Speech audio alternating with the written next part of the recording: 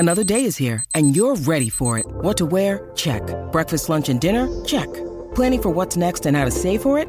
That's where Bank of America can help. For your financial to-dos, Bank of America has experts ready to help get you closer to your goals.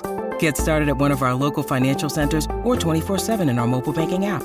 Find a location near you at bankofamerica.com/talktous. What would you like the power to do?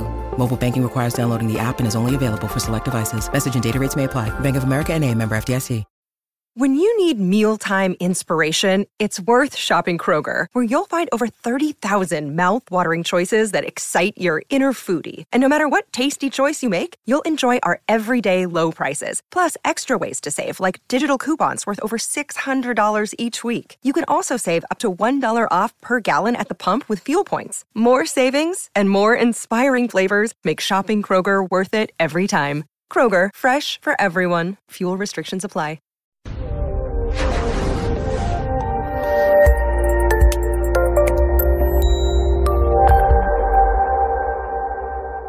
Between writing notes, filing insurance claims, and scheduling with clients, it can be hard to stay organized. That's why I recommend Therapy Notes. Their easy-to-use platform lets you manage your practice securely and efficiently. Visit therapynotes.com to get 2 free months of Therapy Notes by just using the promo code CEU when you sign up for a free trial at therapynotes.com. I'd like to welcome everybody to today's presentation on motivational enhancement and stages of readiness for change. This is part of the video guide that is going to accompany the Quick Start Guide for Recovery from Addiction and Co-occurring Disorders. The first section that you're really going to talk about is motivational enhancement. And what we're going to do in motivational enhancement is very simple. I'm going to encourage you to explore the PACER dimensions of motivation and how to enhance them. Motivation is essential for change, and it helps people identify why it's worth the effort to make a change. It helps people keep going when the going gets tough because, a lot of people think, oh, change is so exciting. I'm excited to lose weight. I'm excited to do whatever. But a week or two into it, it can become hard and uncomfortable because you're doing things that you're not used to doing. You're foregoing things that were somehow rewarding in the past. It's important to help people recognize that change can be hard. And motivation is different for different goals. For example, in recovery, one of the things we talk about with people is the fact that they're going to have to change people, places, and things, which is true. However, they may be willing to change places, maybe not go to places that they used to use before. They may be willing to change things, get certain things out of their environment, but they may not be quite ready to change people yet. They may not be ready to step away or put some distance between themselves and their using peers. And it's important to recognize that so we can enhance motivation at the appropriate level of readiness for each goal. Motivation may decrease over time unless you actively maintain it, which is one of the reasons we see a lot of people's motivation go down for their New Year's resolutions, because they start out, they're gung-ho, they think, oh my gosh, this change is going to be so exciting, I'm going to do it this time. Then it starts to get hard and uncomfortable, and their motivation starts to wane. Even if we are doing things and we're motivated, it is important to recognize that, if we're not getting immediate benefit out of it, we may start to forget or minimize the importance of it, such as going to counseling. When people start to feel better, a lot of times they start becoming less attentive to counseling. They may cancel their appointments. They may skip weeks. They may not do as much homework. And they may, as they start feeling better, they're like, okay, I'm recovered, so I don't have to keep making sure that I'm getting a solid 8 hours of sleep at night. I don't have to pay so much attention to my stress management because I'm recovered. It's kind of like they think that mental health is like the flu. And once you're recovered, that you don't have to keep doing those same things. And it's important to remember that, with the flu, you get a virus, and that virus runs its course, or whatever you want to call it, and then you may be able to resume your old ways. But with mental health, you are constantly living sort of in your own head, and it's important to remind people that it is important for them to make sure that they continue to do what they need to do to maintain their health and well-being. I mentioned that motivation has multiple dimensions, and I referred to them as the PACER dimensions. And if you've been with me before, you're familiar with this acronym. PACER stands for physical, affective, cognitive, environmental, and relationships. Physical motivation. Now, you'll see next to the title, parenthetically, it gives you a certain amount of time. And if you are going to use these activities in group, this tells you about how much time you would spend in this particular section. And for physical motivation, for each one, you can actually spend about 90 minutes. You can do an entire group. When we talk about physical motivation, we want to help people understand that we're looking at the ways, whatever change they're going to make, if it's going to counseling, if it's losing weight, if it's starting to exercise, whatever their goals are, how is this change going to make them healthier or feel better physically?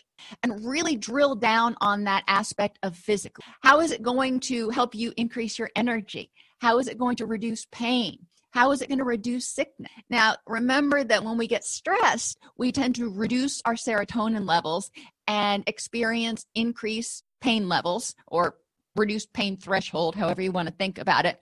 When we are stressed, we also tend to feel more GI disturbances and things like that. So there's a direct correlation between emotions and physical motivation, but we do want people to identify, how is this new behavior, this healthy lifestyle that I want to embrace, going to help me feel less pain, less stomach upset, less headaches, less TMJ? How is it going to help me manage my chronic conditions? And this is true especially for people who have autoimmune issues or diabetes or hypertension when they are living a healthy lifestyle. And generally, any change they're going to be coming to counseling to make is going to contribute to a healthy lifestyle. So when we start living a healthy lifestyle, we start seeing improvements in these areas. Going along with that, if you've gone through motivational interviewing, you know that we need to look at both sides of the coin. So we want to look at how the old behavior, whatever it was, makes people feel bad physically. If they are wanting to work on their anger management skills, how is proper anger management, good anger management, going to help them have more energy and, feel less muscle tension and those sorts of things? And how is the old behavior, how does that make them feel bad physically? A lot of people, if they have anger management issues, they may experience a lot of explosions, which lead to feeling fatigued a lot of the time. Spending time, most people have already thought about the reasons that they feel bad because of the problem, so they can rattle those off real easy. The next question that you're going to ask people is, what did the old behavior do for you? If it was anger management, or anger issues, what did anger do for you? How did that protect you? How did that serve you in some way?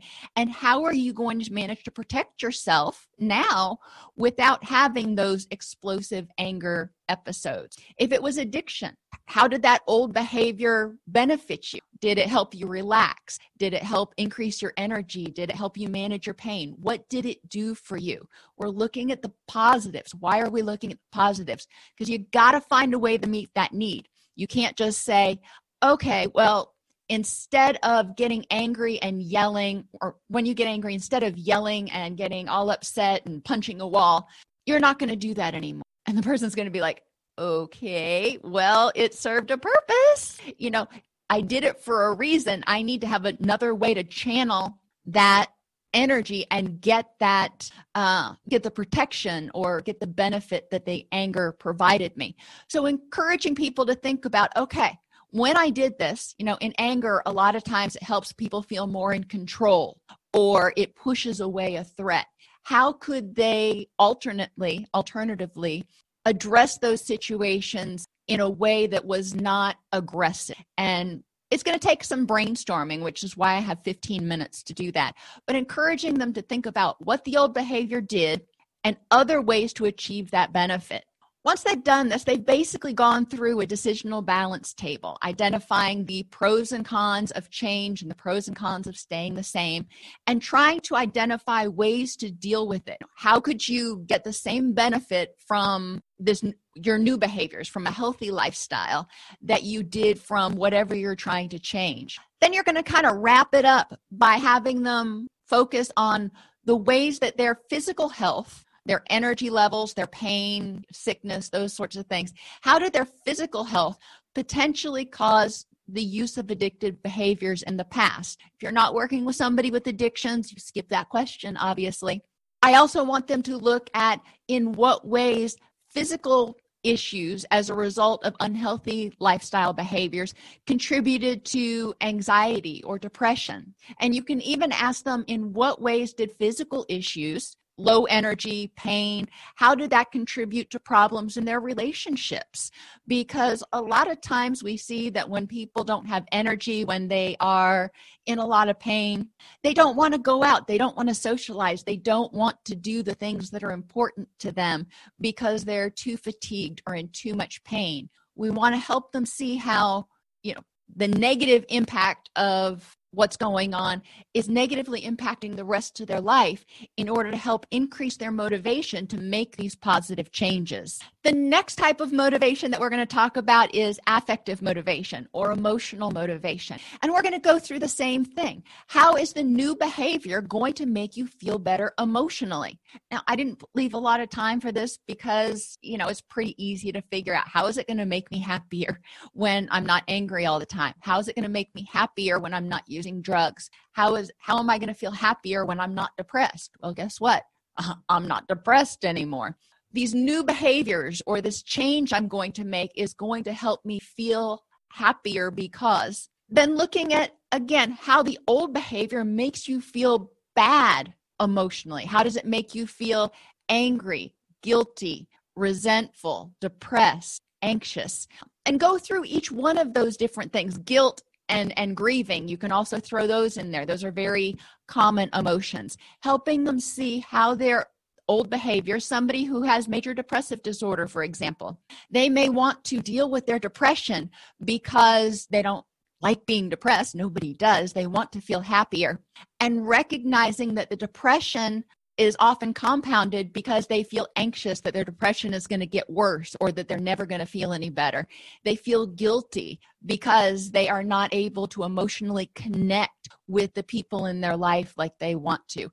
They may feel angry at themselves for not being able to just suck it up, or feel angry at other people for not being depressed or not understanding. So you can see that even something like depression, which is an emotion or an emotional issue, can also have other emotional consequences to that, and encouraging them to look at those. In acceptance and commitment therapy, Hayes refers to this as dirty discomfort. When people are feeling depressed, for example, and then all of those other emotions that come from telling themselves they shouldn't feel depressed, or that come from as a result of feeling depressed. And encouraging people to look at those in order to help them maintain their motivation. I don't want to feel guilty anymore. I don't want to feel angry or resentful or anxious. Helping them identify those feelings and explore the factual basis of them. For example, if they feel anxious, that they don't know if it's going to get worse, or they don't know if they'll ever feel any better, encourage them to explore the factual basis of that will happen, that they will never feel any better. Can help them start dealing with those emotions and sort of whittling them away so we can get down to that core emotion of depression. We want to have them look at how the old behavior made them happy. And with some things like generalized anxiety or major depressive disorder, you might not have much here, if anything. So don't assume that everybody has to have something. But for something like addiction, there were some benefits. There were some ways that addiction made people happy. Sometimes it helped them feel connected to other people. Sometimes it helped them relax and feel giddy. There are a lot of different emotions that can come from different types of addictions. And we want people to recognize that. If somebody and we'll just go with something completely off the beaten path. If somebody's trying to get in shape, that's one of those New Year's resolutions.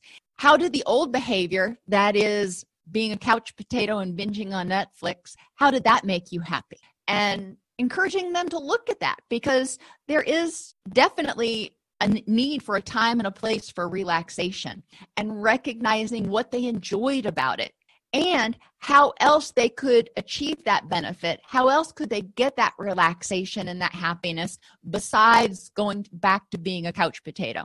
For me, I download shows that I like onto my tablet, and when I'm finished with my workout, I'll hop on a stationary bike or something, and just hardly any resistance at all.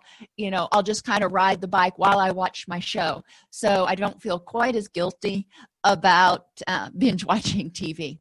That's not going to work for everybody, but encouraging them to recognize that they still do need time for rest and relaxation. They enjoyed the shows they watched, so how can they continue to get that enjoyment from those shows, again, without becoming a couch potato?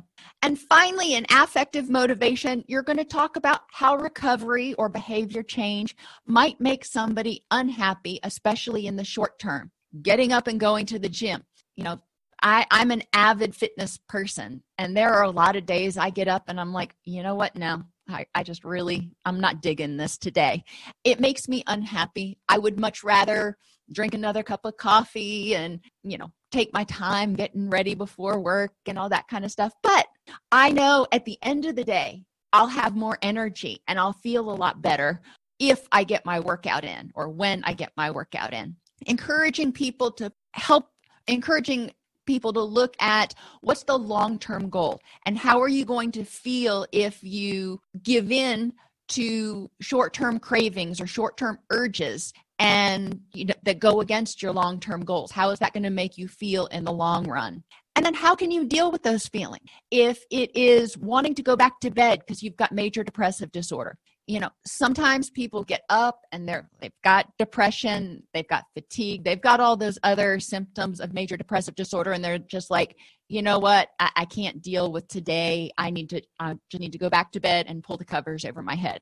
Well, that's an option, but that's going to continue to mess with their circadian rhythms, and it's going to continue to cause them alterations in some of their hormone levels and everything. So while going back to bed does sound like the ideal option, in the long term, in terms of recovering from major depressive disorder, is it going to best serve their intention? Probably not. So how can they deal with that? When they feel that overwhelming urge to go back to bed, what can they do?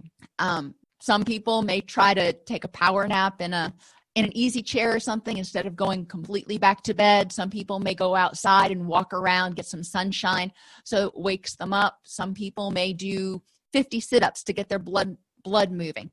Encourage them to brainstorm things that they can do in order to deal with that short-term urge so they don't give into it and they can continue on their path to achieving their goals. And then, just like on the last activity, encouraging people to explore how their emotions have caused addiction relapses in the past. How has guilt, anger, anxiety, resentment caused relapses? And how have their emotions caused relapses in mood disorders that they may have? When they have felt really angry a lot, how has that triggered their depression, for example? And encouraging them to see the connection between their behaviors and their daily emotional experiences and a relapse of clinical symptoms. Cognitive motivation refers to all the logical reasons that a person wants to make this change. It's important for them to realize that our cognitive motivation is based on the available information we have to support our desired behavior. So if we don't know how this new behavior is going to benefit us, we're probably not going to be very cognitively motivated. It's just like, well, the therapist told me to do it. We want to make sure that clients understand why we're asking them to do this, or why we're suggesting that they might use this for an intervention. Discussing with them how the new behaviors are logical and helpful to achieving their goals. What is their ultimate goal? To be happy, to be healthy. That's a really broad goal for a lot of people. But how are these new behaviors, whatever changes they're trying to make going to help them be happy and healthy? How does it make sense that, getting up and going to the gym, or not drinking, or, not going back to bed and starting to follow doctors' treatment recommendations for depression, whatever it is, how does that make sense towards helping them get happy and healthy? How is the old behavior unhelpful to achieving their goals? So we're recapitulating some of the stuff just slightly differently. We're asking them from a logical standpoint, how is staying in bed all day unhelpful to recovering from depression? And this is where we start to tap in to learn how much knowledge clients have about the impact of their behavior on their condition. How is the old behavior, maybe, driving in rush hour traffic, unhelpful to achieving the goal of anger management or stress management? Having them look at those behaviors and identify things that they're trying to change now in order to feel happier and healthier, and exploring how those things that they're trying to change were unhelpful to long-term happiness. So if I was going back to bed, if I was using drugs, if I was whatever they're trying to change, how is that contrary? The next logical motivation is, how did you rationalize that the old behavior was a good idea? I know with people with major depressive disorder, and whenever I've had major depressive episodes, I can tell you that there is a very loud voice in your head that goes, it's just too much. Might as well go back to bed, start over again tomorrow, try to get some more energy. Well, unfortunately, it doesn't work that way. 95% of the time, probably, when you go back to bed, you're just messing up your circadian rhythms and impairing your sleep quality, so that you're going to keep sleeping a lot, but you're not ever going to feel rested because you're not getting that sleep when you need it. Encouraging people to look at the rationale they use to convince themselves that those old behaviors were good ideas, and evaluating their validity is really important. If you're doing a pretty homogenous group where you're working with exclusively people with major depressive disorder or exclusively people with addictions, then obviously this might be a little bit easier to go through in terms of assessing the validity of different beliefs, because you're going to have a certain set of core beliefs that a lot of people use to justify their behaviors. If it's a more heterogeneous group, you're going to have some differences, but it's still important to put those things up on the whiteboard, put those things up on flip chart sheets around the room, however you want to have people get their ideas out and talk about them. And each one of these things, how the new behavior is logical, how the old behavior is unhelpful, how you rationalize the old behavior, and beliefs regarding the new behavior, you can put a flip chart sheet on each of the four corners of the room and have people go from station to station and fill that out at the beginning of group, and then you can talk about it instead of necessarily standing there and going through these one at a time and just talking about it. There is a lot of power in seeing things written down as opposed to just talking about them, where they can go literally in one ear and out the other and just kind of disappear.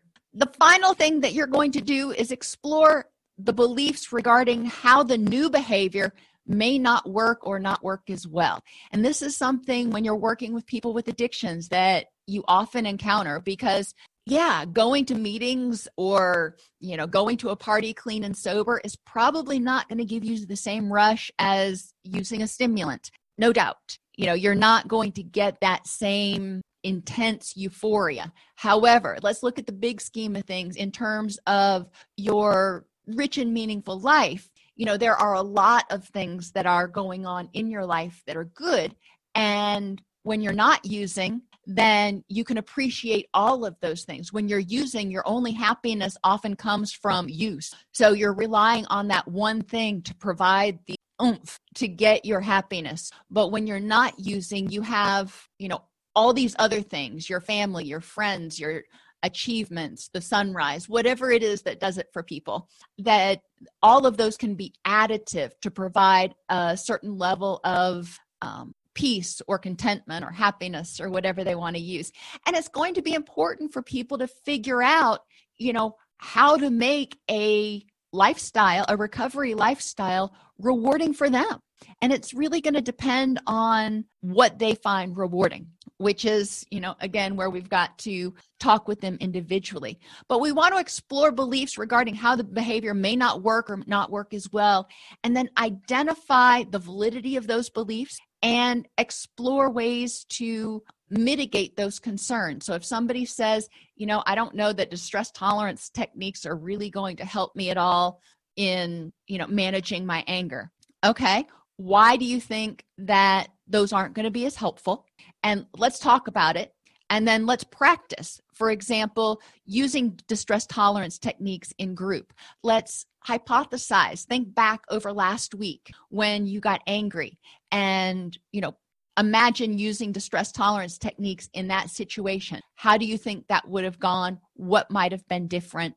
How can you envision using distress tolerance techniques in the upcoming week? And how does that feel? How does that look?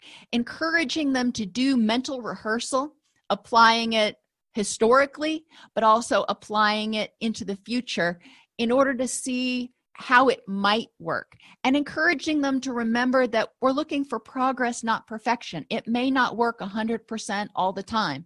At first, it may not work 100% any of the time, but if it works some, then we can work on strengthening and enhancing that tool.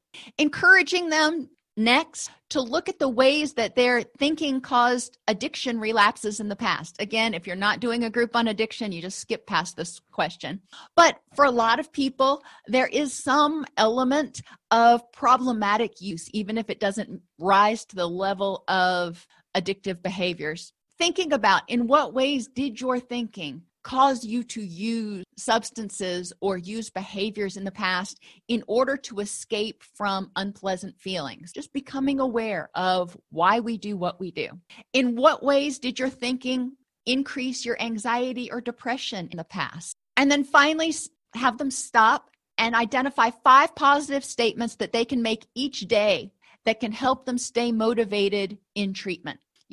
Whatever their treatment goals are, let's stick with depression. We've been talking about that one for a few minutes. What are 5 positive statements that they can make to themselves every morning regarding their ability to recover from their depression and follow through on their treatment plan and achieve their goal of happiness? Those statements are going to be different for each and every person. I encourage them. I'm big on making collages and poster boards so they can see them. They can see those statements every single day. You can have images, but then for statements, I actually encourage people to print them out, in 68, 72 point font, something that's big, and it can go on a poster board or on a cork board so they can see those quotes. You can also have them put the quotes in a jar or in a bag. You don't have to get fancy with it. You can get fancy and decorate the jar or the box or the bag if they want, and then pull 3 out every single day. If they want to put 15 different statements in there, kind of like getting a fortune cookie, they can pull 3 statements out each day to remind themselves of how awesome the day is going to be. You can think of a lot of different creative ways to get this out. We talked, I think it was in last Thursday's class, about also using beads. They can make an acronym with their 5 positive statements and use a bead to represent each statement, one of the letter beads, and they can wear that around. So when they need to remind themselves of positive statements, they can look at their bracelet and go through that acronym. Environmental motivation. This is one of my favorites because this is one of the least intrusive for people and one of the ones that they're usually most willing to, get to work on right now. They're like, okay, I can clean my house or I can add air freshener. That's something I can do. Environmental motivation includes things in the environment that either support a recovery lifestyle, support their goals, or trigger cravings or urges or old feelings and behaviors. When you walk into a house, and if it's, walk into a house of someone who is depressed or who has an addiction, and you look around and everything you see, or a lot of the things that you see, either trigger depressive feelings or addictive feelings. Maybe with somebody who's depressed, a lot of times they keep their environment kind of dark. And when you walk into their house, a lot of times housekeeping is kind of gone by the wayside. So you walk in and you kind of see disarray. I had a friend of mine who made the analogy once, and it stuck with me, that our outside often represents our inside. So if your outside is in chaos, there's a good chance your inside may feel in chaos as well.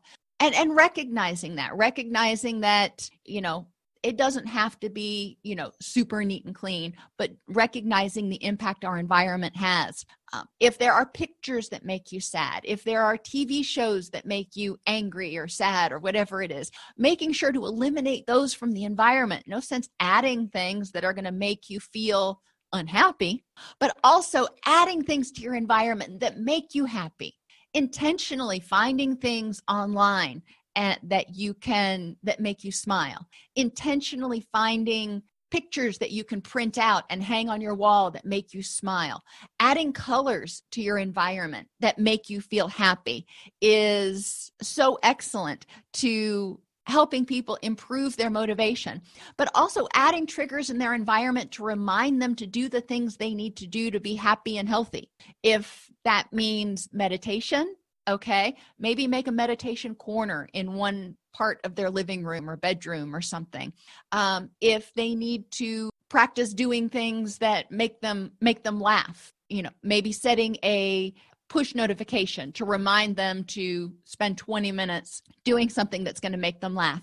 Anything that they can do to add in happiness, as well as just going through to a cursory survey of their environment and identify anything that contributes to them wanting to engage in those old behaviors or feelings. Encourage them to pay attention not only to sights, but also sounds and smells. Sounds can be very potent triggers for anxiety, depression, and sometimes they can even be triggers for addiction. If somebody used to gamble, hearing the sounds of slot machines can be triggering for them.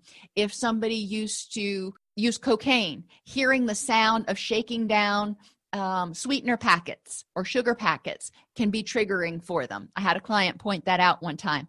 So recognizing that there are some things that we often don't pay attention to. A lot of times we think about sights. Well, sights are great, but we also have other senses that trigger memories. And smells are some of our most potent memory triggers. And it's important to remind people that positive smells can trigger positive memories, so we want to increase those. But unpleasant smells sometimes are unavoidable, and they need to be aware of how to counter them.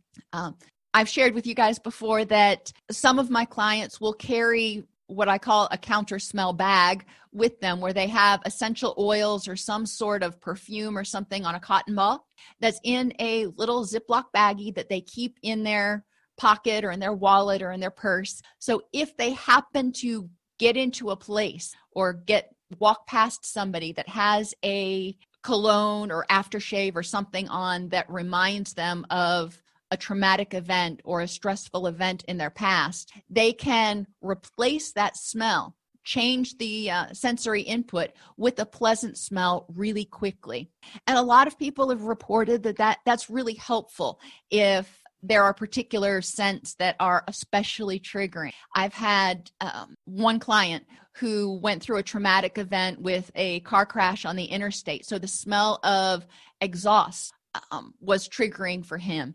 And, sometimes you get caught in traffic and you just can't get out of it, and you're going to be smelling car exhaust, and that would trigger flashbacks for him. And he found that having the cotton ball handy was useful because he could open that pack when he was in his car and just kind of stick the little cotton ball in the air conditioning vent, and he would start smelling that in the car instead of as much of the car exhaust. So there are a lot of different things that they can do, but it's important for them to know what their triggers are and identify ways to deal with them. It's important for people to identify ways they can change their environment to support a recovery lifestyle. Like I said, sights. These include things, pictures and blankets and just disorganization or organization, but also people, and People will also go into relational, but sometimes seeing people every single day, even if you don't interact with them, can be triggering for others, for clients. So it's important to recognize when certain people are around, when I see them, how am I going to handle that? Or how can I avoid, for people who are in recovery from addiction, sometimes seeing their dealer is a huge trigger, or seeing their dealer's neighborhood is a huge trigger. And it's important to recognize that when I see that person, it may trigger a desire to use and develop a plan to deal with it. The next question to ask them is how a healthy environment is going to help them feel better physically and emotionally. Really bringing it back around, encouraging them to tie it all together, and exploring how making some of these changes could start helping them feel better physically and emotionally even today.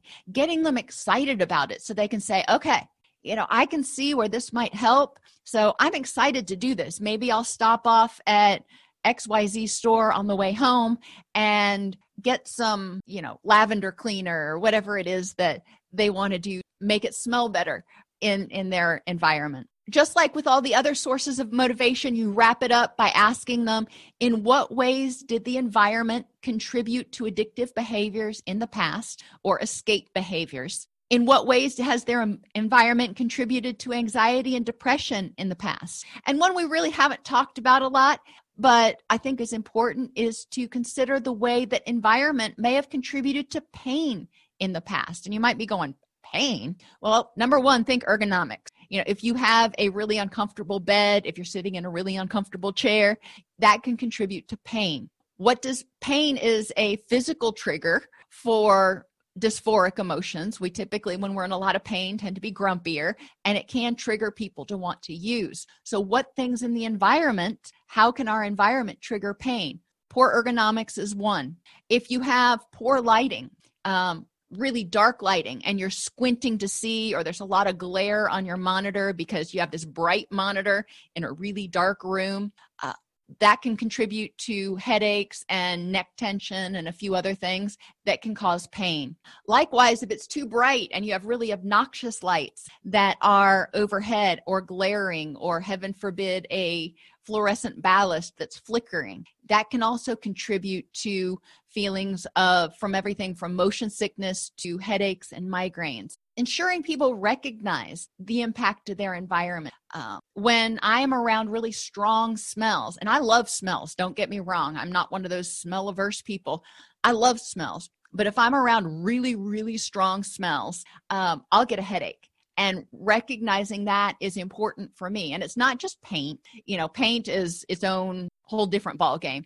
But even, being around in the dojang my kids used to go to, the grandmaster would use essential oils, and he would diffuse them in the lobby, try to cover up the smell of all the sweat. And I applaud him for that. But a lot of times it was so strong, it was overpowering, and it would, make my head hurt, and I'd be confused and have difficulty, concentrating while I was in there, because it was so strong I couldn't think straight. Encouraging people to recognize if there are times when that happens. Sometimes maybe where you work, they use a particularly potent cleaner, and seeing the connection can help them make small changes in their situation to start feeling better. So smells can contribute to pain, light levels can contribute to pain, and ergonomics can contribute to pain. Pain can trigger dysphoric emotions. Dysphoric emotions can trigger addictive behavior. So there are a lot of connections there. And pain in and of itself, like I said, may trigger, for some people who used substances or addictions to cope with pain, that may be, a direct connection there. So pain is an interesting trigger to take a look at. And finally, relational motivation. These are things that increase your self-esteem, self-acceptance, and social approval or social acceptance. Relational, I always start out when I talk with people by saying, what is your relationship to yourself? It is important to know whether you're accepting of yourself and know what you appreciate about yourself, because you've got to have some sort of a relationship with yourself before you can start having healthy relationships with other people. How is the new behavior going to increase your self-acceptance and self-approval? How am I going to feel better about myself when I start doing these?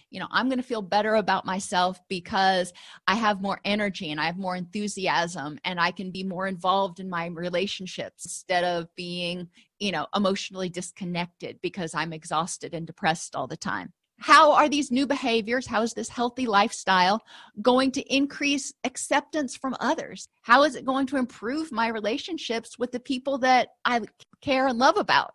And how is it going to change their level of acceptance of me? How are they going to approve of my behaviors? How is the old behavior in opposition to my self-concept? If I am clinically depressed, that is not my self-concept. I see myself as enthusiastic and outgoing and, friendly and excited and all those things and kind of like a chihuahua. But when I'm depressed, I don't want to get out of bed. I feel more like an old hound dog. And I don't see myself with the big old droopy jowls and droopy ears, sleeping 23 out of 24 hours a day. That's just not my self-concept. So, and I don't know why I'm using dogs as analogies today, but, go with it. Exploring how those behaviors are in opposition to who they believe they are and the type of person they think they are is really important. So they can see how these changes are going to help them become the person that they want to be, that they feel that they really are, and help that shine. Explore how the old behavior led to rejection and isolation. From personal self-rejection, I'm looking at myself going, you really suck today, which is not a nice thing to say to yourself. But a lot of times when people are, sobering up after an addictive relapse or they are depressed or anxious, they often have some pretty negative, self-deprecating things to say. And it's important to look at how those behaviors contribute to rejection of themselves and contribute to isolation, pushing other people off because maybe they don't feel worthy of love and affection from others. Explore how the old behavior was socially rewarding, if it was. Not all behaviors are socially rewarding. Addictions happen to be. In a lot of cases, people form social networks around their addiction. In some cases, people use substances in order to help them relax so they can go out and feel like they're having fun at parties and those sorts of things. Encouraging them to identify the benefits socially to them of the old behaviors and how they can achieve those same goals in their new lifestyle.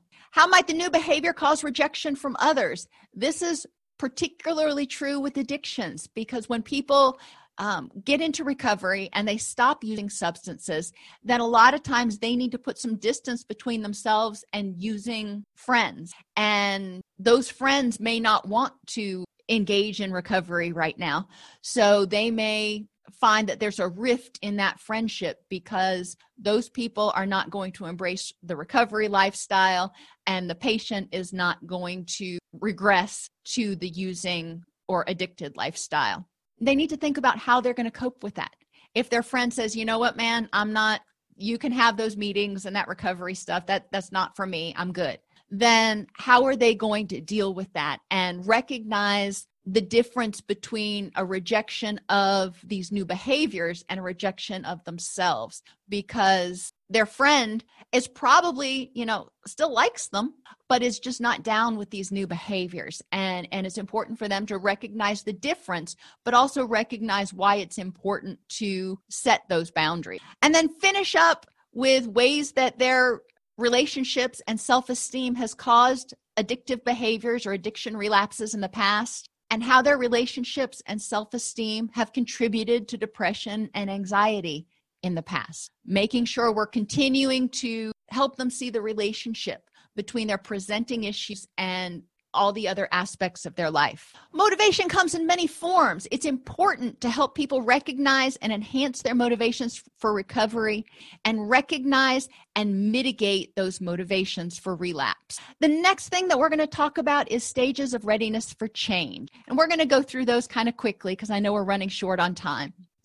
Readiness is a combination of motivation, willingness, and ability. People go through a sequence of stages as they begin to think about and maintain new behaviors. And like we talked about before, people have different levels of motivation for each and every desired change or action.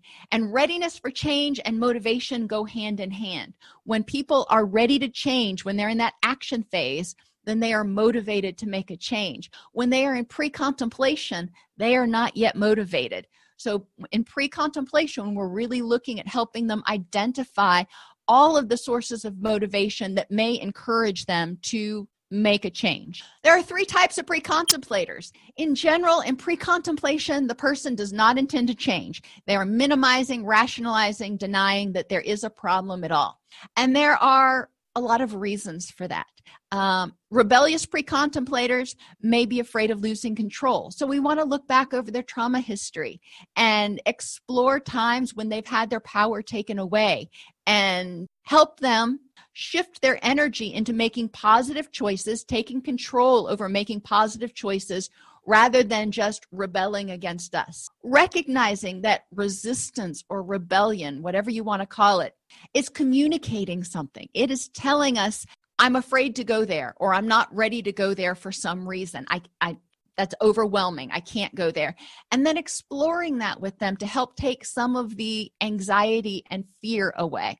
If people are afraid of losing control, we can have them explore what's making them feel forced into recovery. What are they afraid will happen if they're not in control?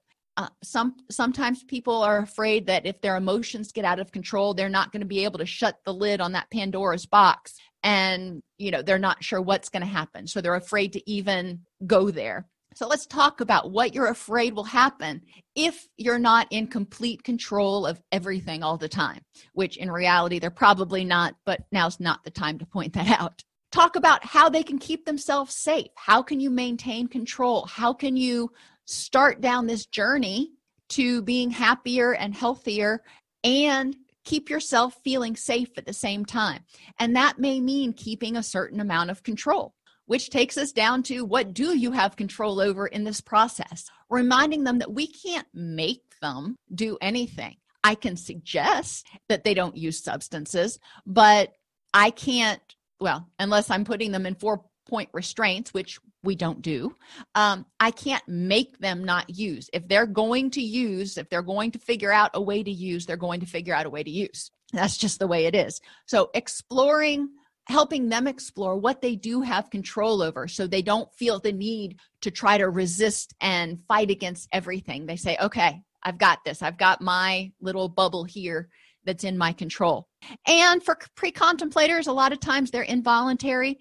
So we want to ask them, how can they make the best of this situation? When I worked with people who were in involuntary substance abuse treatment, instead of me saying, we're going to talk about all the reasons drugs are bad, we're going to talk about all the ways that you can keep from using drugs again, and that would go in one ear and out the other because they weren't ready to quit using drugs. They didn't want to hear that they couldn't use drugs ever again. So that was falling on deaf ears. So we would talk about, you're stuck with me for 12 weeks. How can we make the best of this time in order to help you be happier and healthier? Let's just look at that. And generally, moving towards being happier and healthier also means moving away from those unhealthy behaviors, but we're not approaching it from the same direction. We're kind of backdooring into it. Other people are pre-contemplative because they don't have sufficient knowledge of the problem or the impact it's having. So we can help them increase their awareness, which we've done in the motivation exercises, by helping them see how their addiction or their mood disorders are impacting all of the other areas of their life. We also want to help them increase their awareness of recovery options.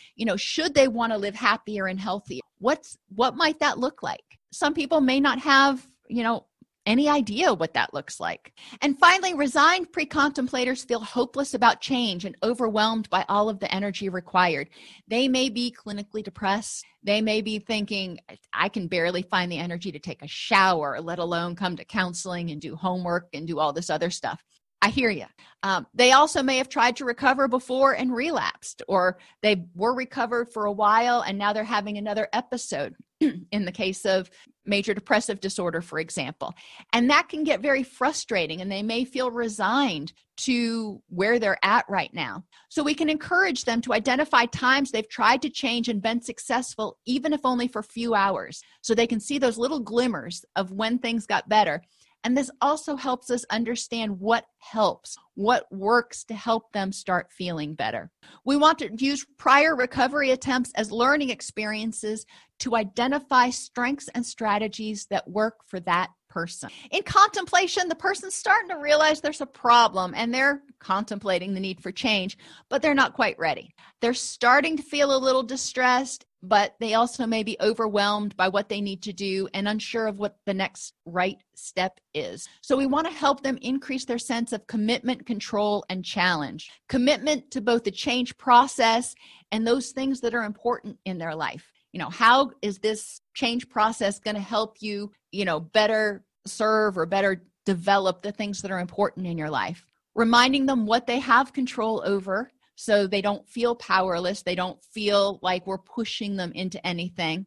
And encouraging them to view these changes as challenges that they can accomplish, that they can try to achieve, instead of seeing it as an obstacle or a barrier that is going to be a problem. Have them spend about 15 minutes thinking about when their issues are not present, and go through each one of them, because most people have experienced depression.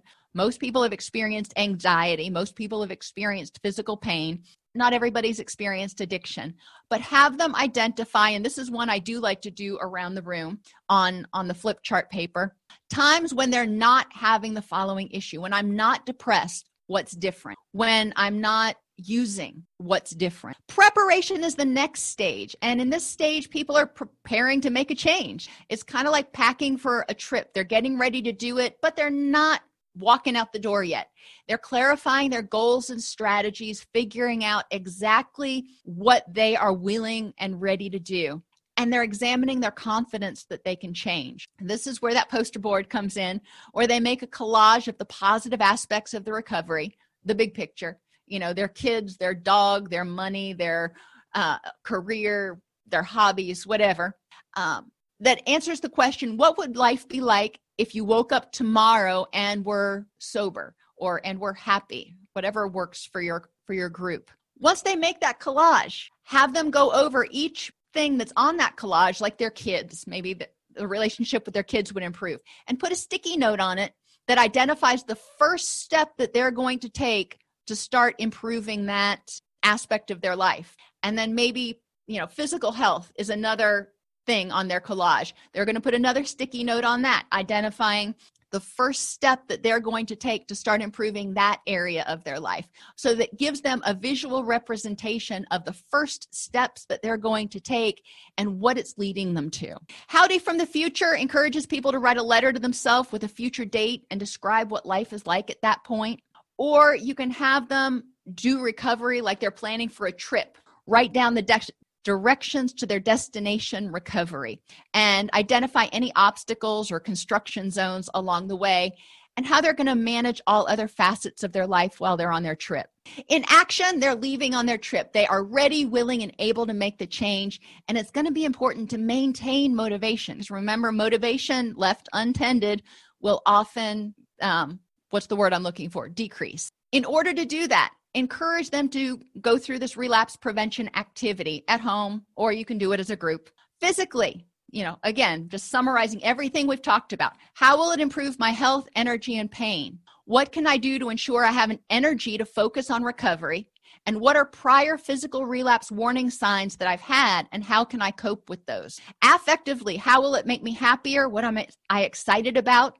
What can I do each day to increase my happiness? And what are prior affective relapse warning signs, and how can I cope? Cognitively, how will it improve my attitude, change my stinking thinking, help me make better decisions, and improve my focus and concentration? What thoughts can I add that will help me stay motivated? These are affirmations, those positive thoughts that we had. And what are my prior cognitive relapse warning signs? How does my attitude change before I relapse, and how can I cope? Environmentally, what can I add to my environment to keep me motivated? What do I need to take from my environment to prevent being triggered? What are prior environmental relapse warning signs? Maybe, I start hanging out in old places or with old people. And how can I cope with these? And relationships. How will recovery improve my relationships? Which people will encourage me on my journey? And what are prior relationship relapse warning signs, and how can I cope with them? What happens in my relationships? Is there a lot of suspicion, a lot of arguing? Do I get defensive when I am starting down that road to relapse? And how can I cope with that? Final thoughts. Encourage clients to get to know and trust themselves. Have them find 3 people who they can count on to provide honest, constructive feedback. Explore the pros and cons of the problem with them. Encourage them to compare their perception of the problem with other people's perceptions of the problem. Remind them that change is a gradual process. The addiction often helped them survive until they were able to start getting other tools. So it's important right now for them to focus on their strengths more so than their weaknesses. And yes, as Pat points out, it's important to go through this more than once to have it stick. Each one of those 90-minute slides represents a group. And if you do group once a week, then you're going through those things and recapitulating a lot of the stuff every week and adding a little bit of new stuff each time in order to encourage them to remember it. They are hearing the same stuff over and over and over again. And then that final activity that they do, they are taking everything that they've talked about and putting it into a preliminary relapse prevention. If this podcast helps you help your clients or yourself, please support us by purchasing your CEUs at allceus.com or getting your agency to sponsor an episode. A direct link to the on-demand CEUs for this podcast is at allceus.com/podcast CEUs. That's allceus.com/podcast CEUs. To sponsor an episode of Counselor Toolbox and reach over 50,000 clinicians per week, go to allceus.com/sponsor. Thank you.